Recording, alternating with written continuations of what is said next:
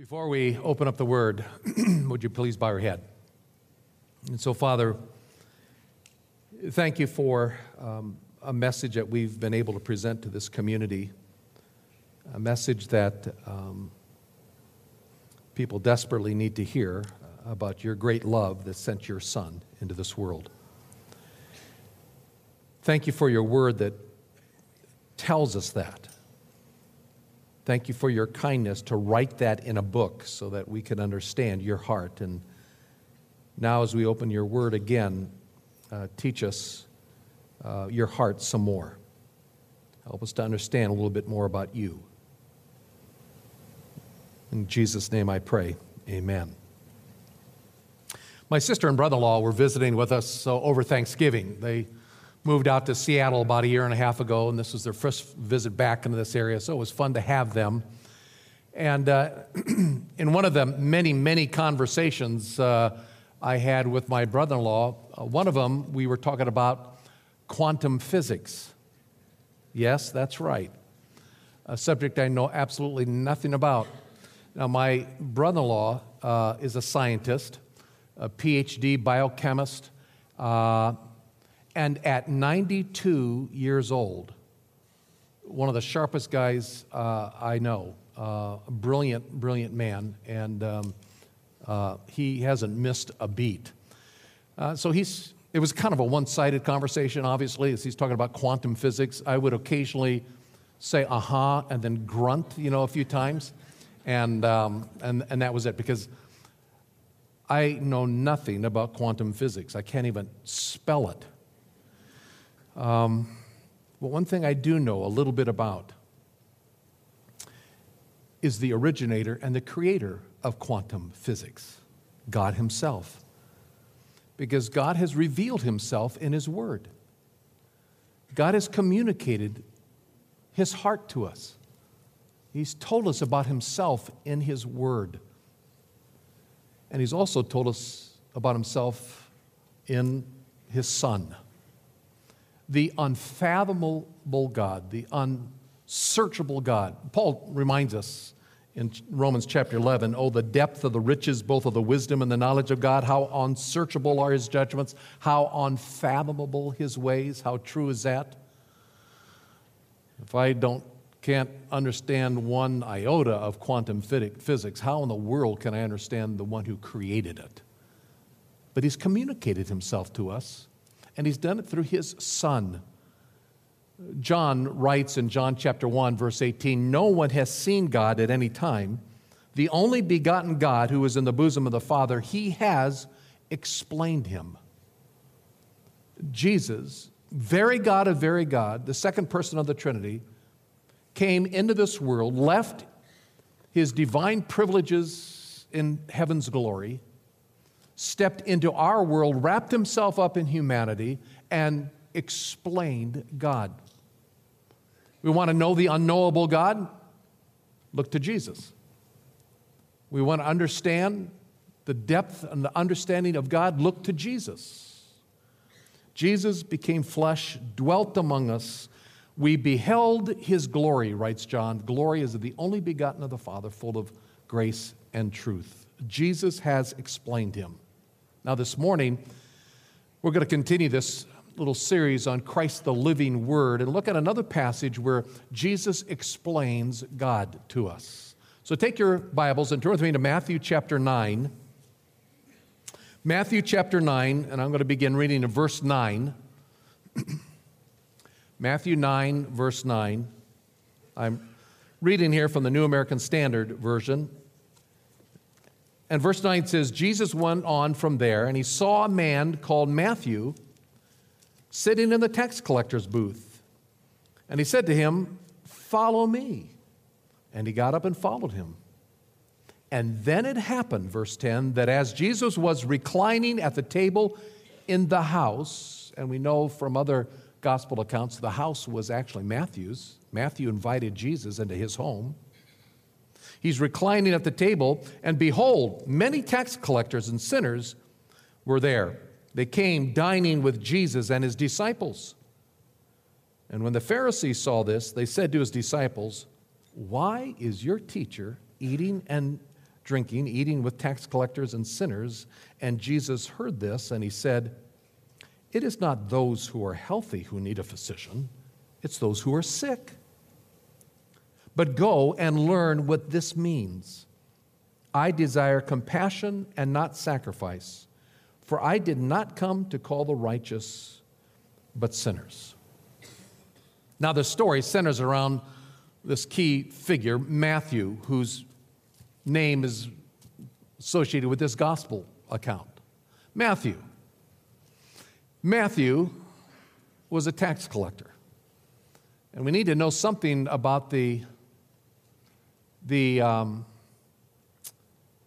craziness of Jesus to call Matthew as one of his disciples.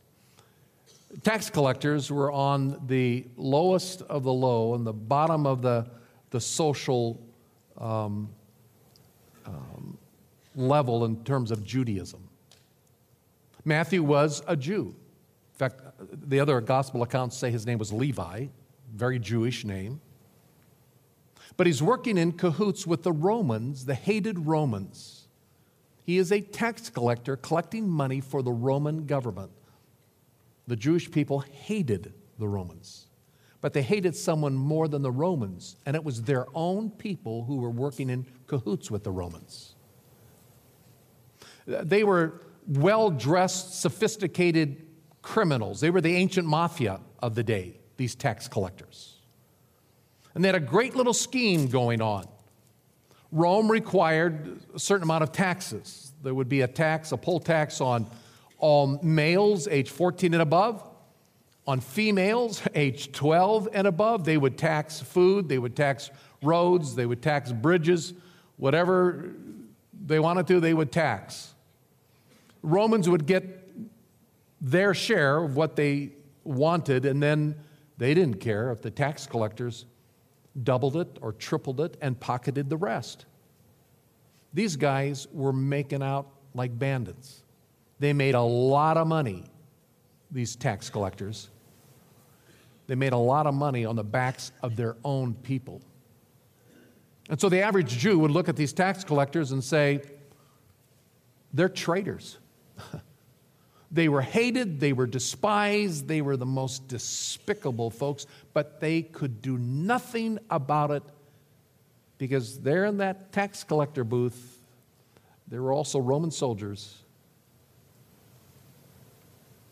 People could do nothing because these evil tax collectors had the power of Rome behind them. Now here's this amazing thing. Jesus is passing by one of these tax collecting booths, and there was Matthew the tax collector, and Jesus says, "Follow me, follow me." A more amazing thing is, Matthew got up and followed him. Matthew does another amazing thing in verse 10 and has a dinner. Jesus is there, reclining at the table in his house. And to put emphasis on, Matthew doesn't want us to miss this as he writes this account, as he remembers it. He says, "Behold," right there in the text. He says, "Hey, look at this. Hey, catch this." Many tax collectors and sinners were there dining with Jesus and his disciples. Many were there. Matthew wants us to realize something very bizarre was taking place. Jesus and his disciples were in a place that no respectable Jew would dare to be. In the lavish home, yes, lavish home of a tax collector and his friends. And there was Jesus, and I'm sure his very nervous disciples, eating and drinking with the tax collectors. To be in that setting would imply at least a certain level of friendship. To eat and recline with people was a sign of a certain amount of intimacy and closeness and relationship. Mark's account of this very passage says there were many tax collectors and sinners there, for they had been following Jesus. Whatever it was about Jesus, they were intrigued by this guy. We don't know was it the words he said? Was it his heart, his compassion that was so evidently displayed? But they're following him. And when Matthew is called to be one of his own, come, follow me, and Matthew sends out invitations to a dinner party where Jesus and the disciples are going to be in his home, they RSVP'd like crazy. The house is full. There were many there. And they were having a party. Good time was had by all in this intimate setting. Friends with friends. Well, there were others who, of course, were following Jesus. They were keeping an eye on him, and it was the religious leaders of the day, the Pharisees. And in those homes in that era, that there were probably open windows and openness, and the music was no doubt loud, and the laughter was going around loudly, and the Pharisees have followed Jesus, and they see him eating and drinking with such vile sinners. They can't help themselves, verse 11, and they said to his disciples, "Why is your teacher eating with tax collectors and sinners?" There were religious leaders called scribes and lawyers who were the theologians of Judaism. They would be in their hallowed halls and they would debate the theology of the Old Testament. But the Pharisees, they were the law police. They cared that people followed the law to a T. In fact, they had come up with all these other rules and regulations to help define what the law said. They were the law police, and boy, they're keeping their eye on Jesus. And here he is, doing something no respectable Jew should be doing according to their understanding of the law. Why is your teacher? They specifically use that word. You know, the one who teaches you about the law, the one who teaches you about the Old Testament scriptures. Why is he dining with such sinners? What Jesus was doing truly was unheard of.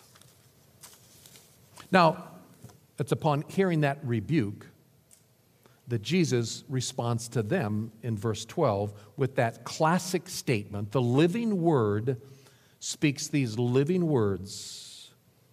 Jesus heard this and he said in verse 12, "It is not those who are healthy who need a physician, but those who are sick."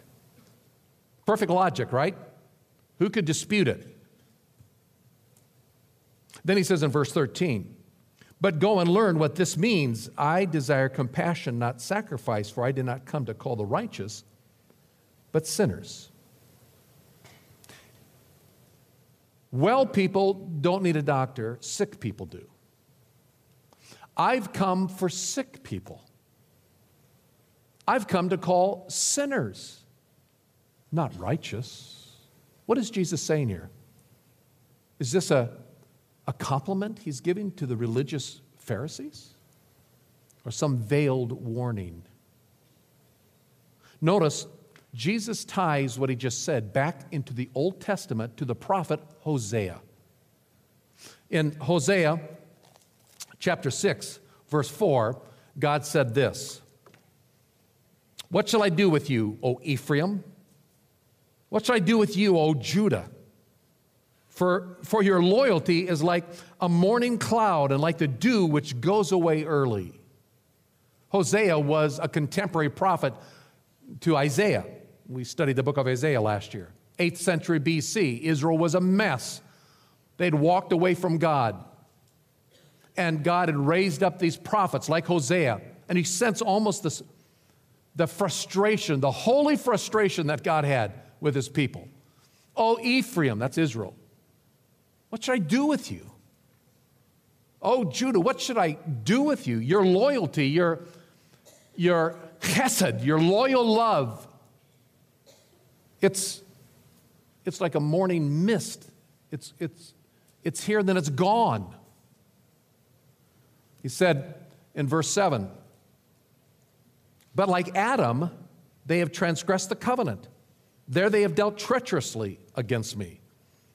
Gilead is a city of wrongdoers, tracked with bloody footprints, and as raiders wait for a man, so a band of priests murder on the way to Shechem.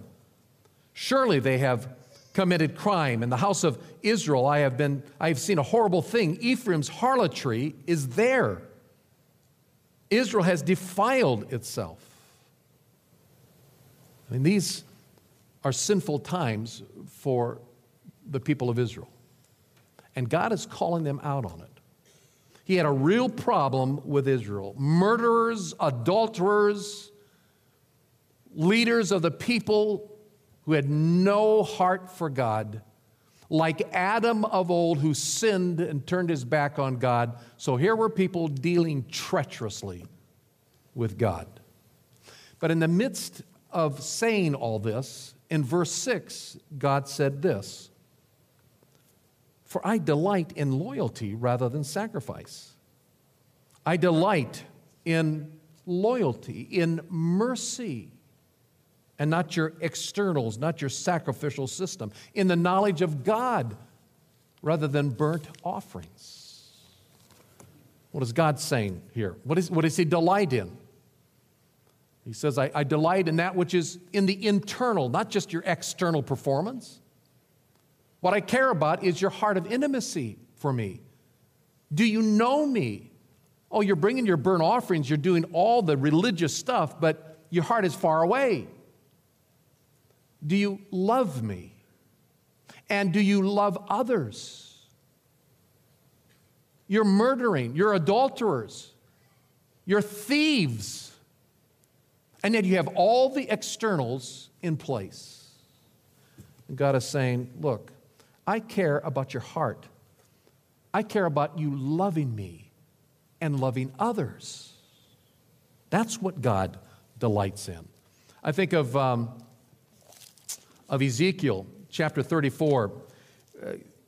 God said this about 100-some years later after Hosea, through the prophet Ezekiel. The word of the Lord came to Ezekiel and said, Son of man, prophesy against the shepherds of Israel, and prophesy and say to those shepherds, thus says the Lord God, woe, shepherds of Israel, you've been feeding yourselves. Should not the shepherds feed the flock?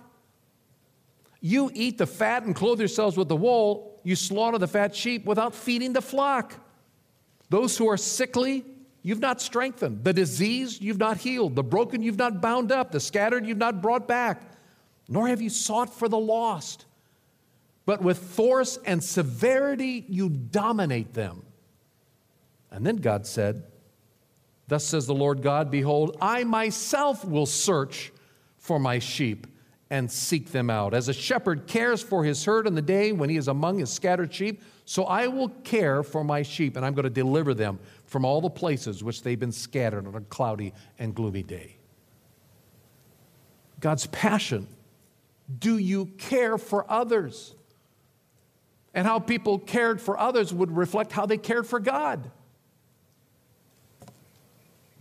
Now, back in Matthew, the Pharisees had totally forgotten this, had totally forgotten about the character of God.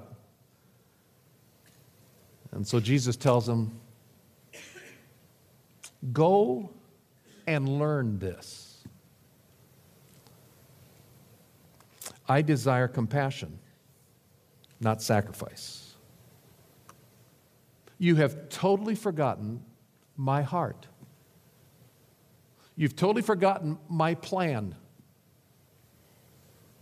You've totally forgotten I'm a God of compassion. I desire mercy, not institutionalized forms. What he's saying is, you have forgotten about my servant from Isaiah chapter 53. Surely our griefs, the servant of the Lord, the Messiah, bore. Our sorrows he carried, yet we ourselves esteemed him stricken, smitten of God, and afflicted. He was pierced through for our transgressions. He was crushed for our iniquities. The chastening for our well-being fell upon him. By his scourgings we are healed. All of us, like sheep, have gone astray. Each of us has turned to his own way. But the Lord has caused the iniquity of us all to fall on him. The Lord is pleased to crush him, putting him to grief. If he would render himself as a guilt offering, he will see his offspring. He will prolong his days, and the good pleasure of the Lord will prosper his hand. And as a result of the anguish of his soul, he will see it and be satisfied, because by his knowledge, the righteous one, my servant, will justify the many. He will bear their iniquities. Go and learn what this means. I desire not your externals, your religious forms. What I desire is a heart of mercy, loyal in your love for me, compassion lived out, and mercy to others. The Pharisees that day, whispering into the ears of the disciples, "Why is your teacher doing this?" And Jesus chastised them and say, "Go do your Bible study. Go and learn this." God is a compassionate, merciful God who pursues the helpless. The Messiah had come for sinners, not for righteous. The great physician had come for the sick, not for the well. And what Jesus is saying is very poignant when he says, "I am of no benefit to you who would think you are righteous, because I didn't come for righteous. I only came for sinners." If Jesus is going to benefit anybody, he's only going to benefit the sinners. The only person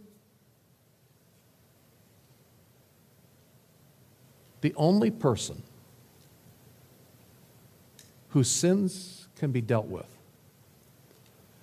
is the person who realizes they have them. Before we can be eternally saved, we must first realize we are eternally lost.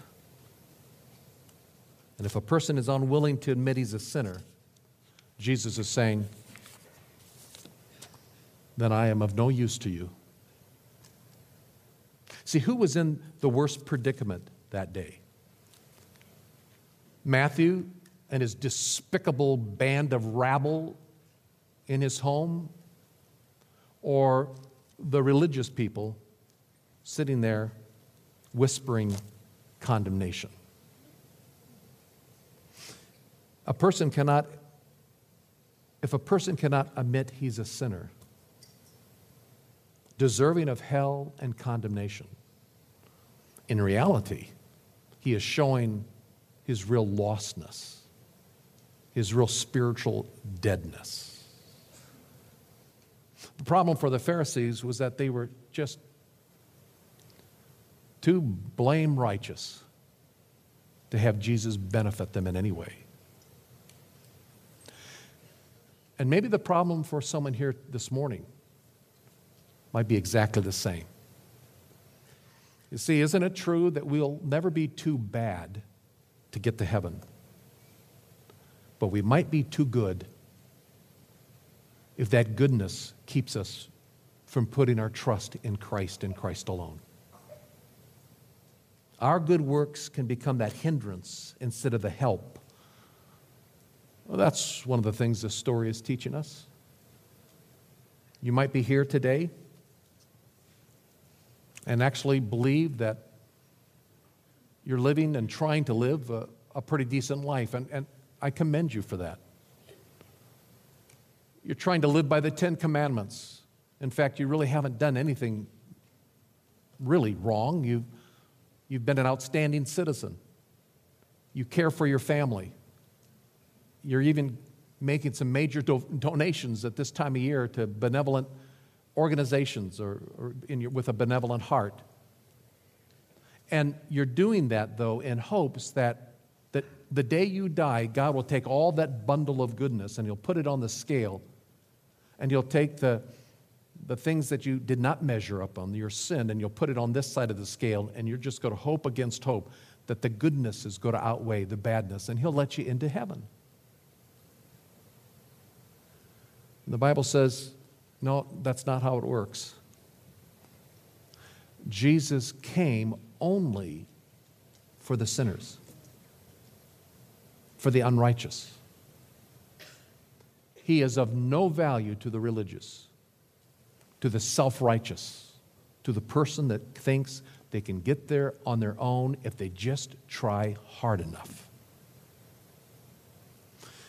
If you're here today and have thought that way, I would invite you to change your mind about that way of thinking. I would encourage you to understand what the Bible says, that God so loved the world. He gave His Son, and why Jesus came was for the unrighteous. It was for the sinners. To take their sin upon Himself and to die on the cross in their place, to pay the penalty for that sin, so that a holy, righteous God's wrath would be satisfied. That the judgment would fall on His Son, Jesus, so that He could offer the free gift of eternal life to anyone who simply, by faith, believes that Jesus gives that eternal life freely. Have you put your faith and trust in Christ and Christ alone? Because right here in Matthew, we learn the heart of God. He doesn't care about our external religiosity. When it comes to getting to heaven, He only came for despicable, worthless, hell-bound sinners. And if you're willing to accept it, that's all of us in this room.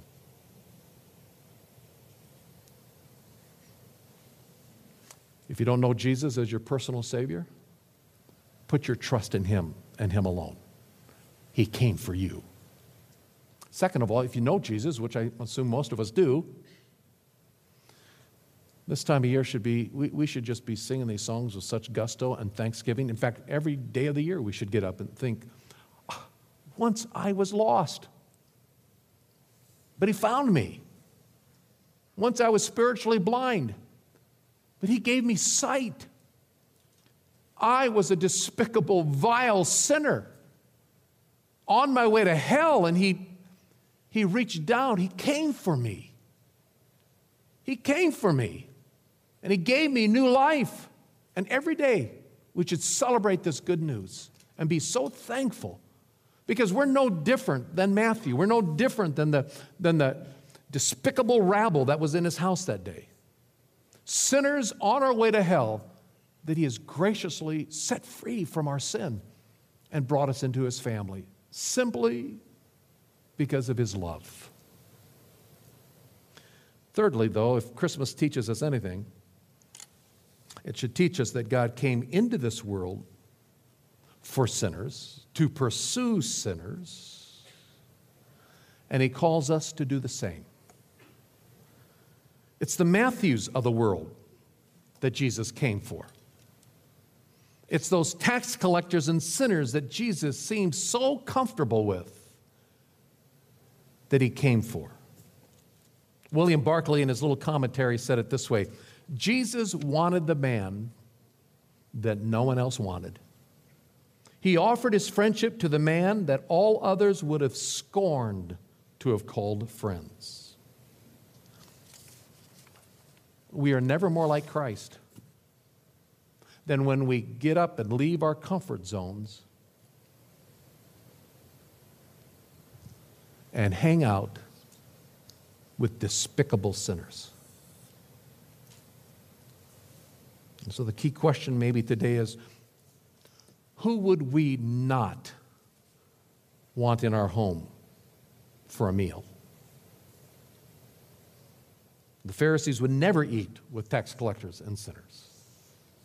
Who would we not want to sit at a table and have a meal with? That pesky neighbor that all the other neighbors are trying to kind of talk with the HOA and get them out of the community? And you're befriending them? Traitor. That coworker who the average worker in the office would be so embarrassed to realize they had a conversation at the drinking fountain with him. What are you, buddy with old crazy man over there? Who would you not want to sit at a table and have a meal with? Someone who doesn't look like you, someone of different ethnic origin, an illegal immigrant,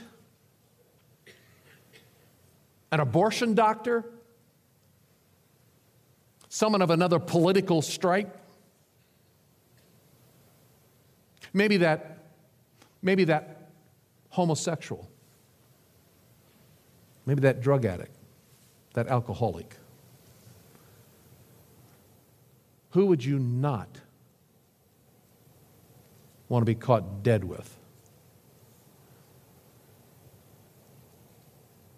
Spiritually hurting people beyond our four walls. And there was Jesus. And he said, go and learn this. To be honest with you, I find this passage very bothersome and convicting. Maybe it's one reason why I chose it. You know my story, most of you. I grew up in a Christian home, became a Christian when I was 5 years old, wanted to go to Dallas Seminary when I was in 6th grade. I mean, I've lived a pretty squeaky clean life most of my life. I go out to eat with pastoral staff. I hang out with the likes of you. Of course, I'm paid to do that. I'm paid to be good. You're good for nothing.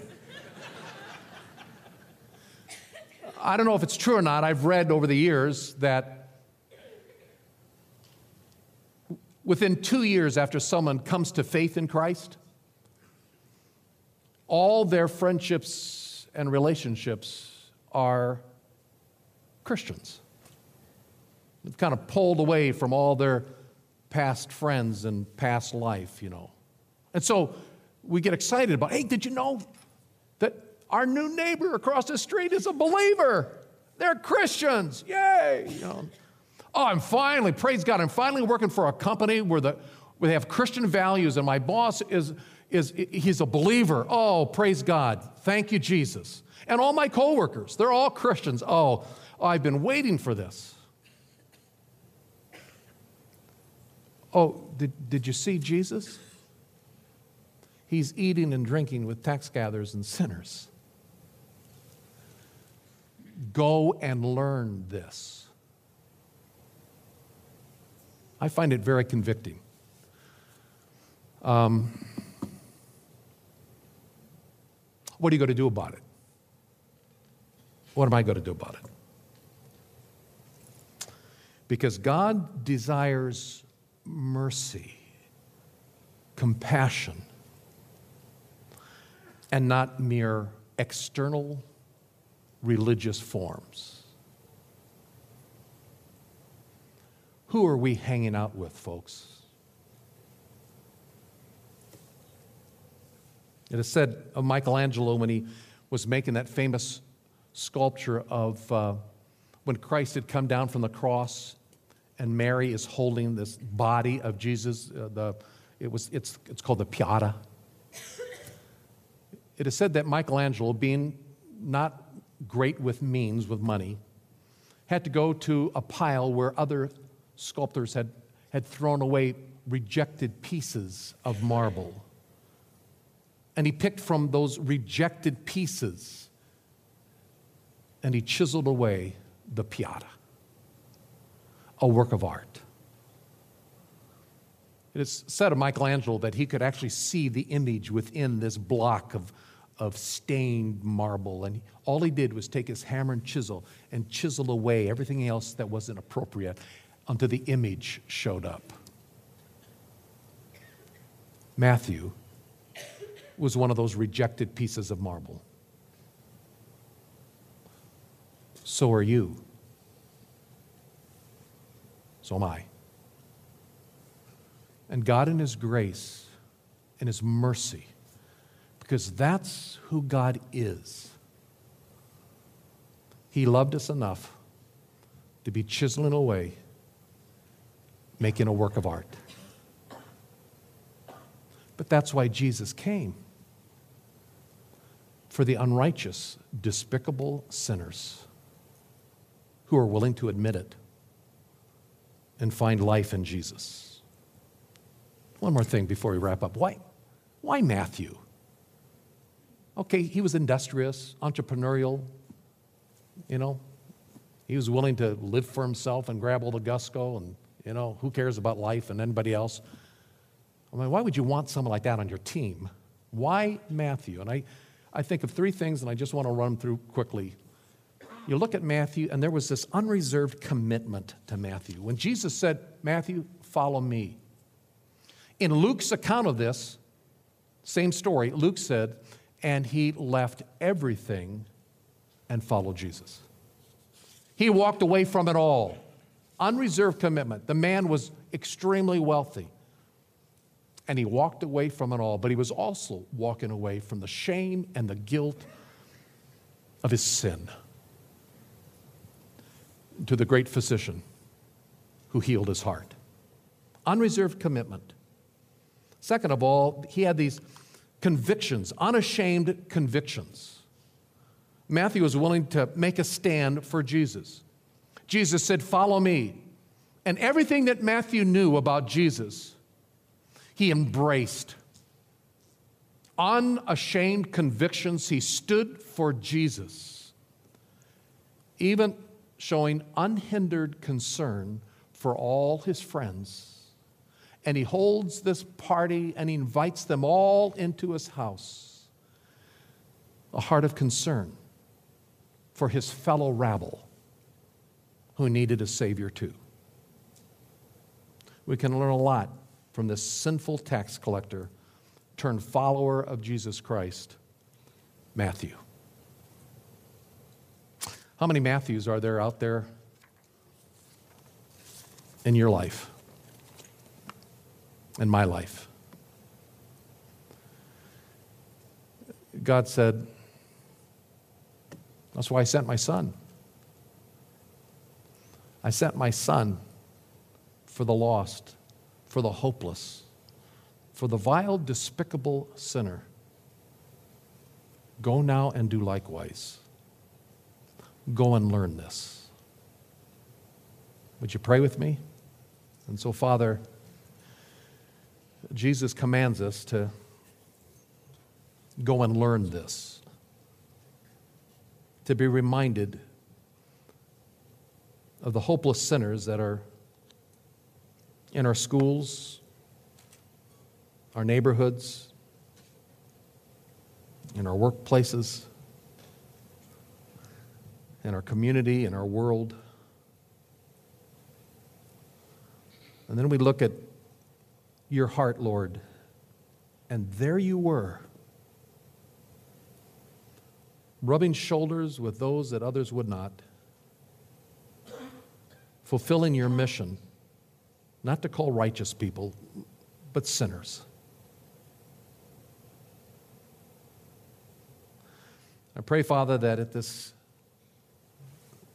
blessed time of year, as we celebrate, Lord, you coming into our world, that we won't lose sight of why you came and for whom you came. And may we go and learn your heart and then trust you to form that in us. I pray this in Christ's name and for his glory. Amen.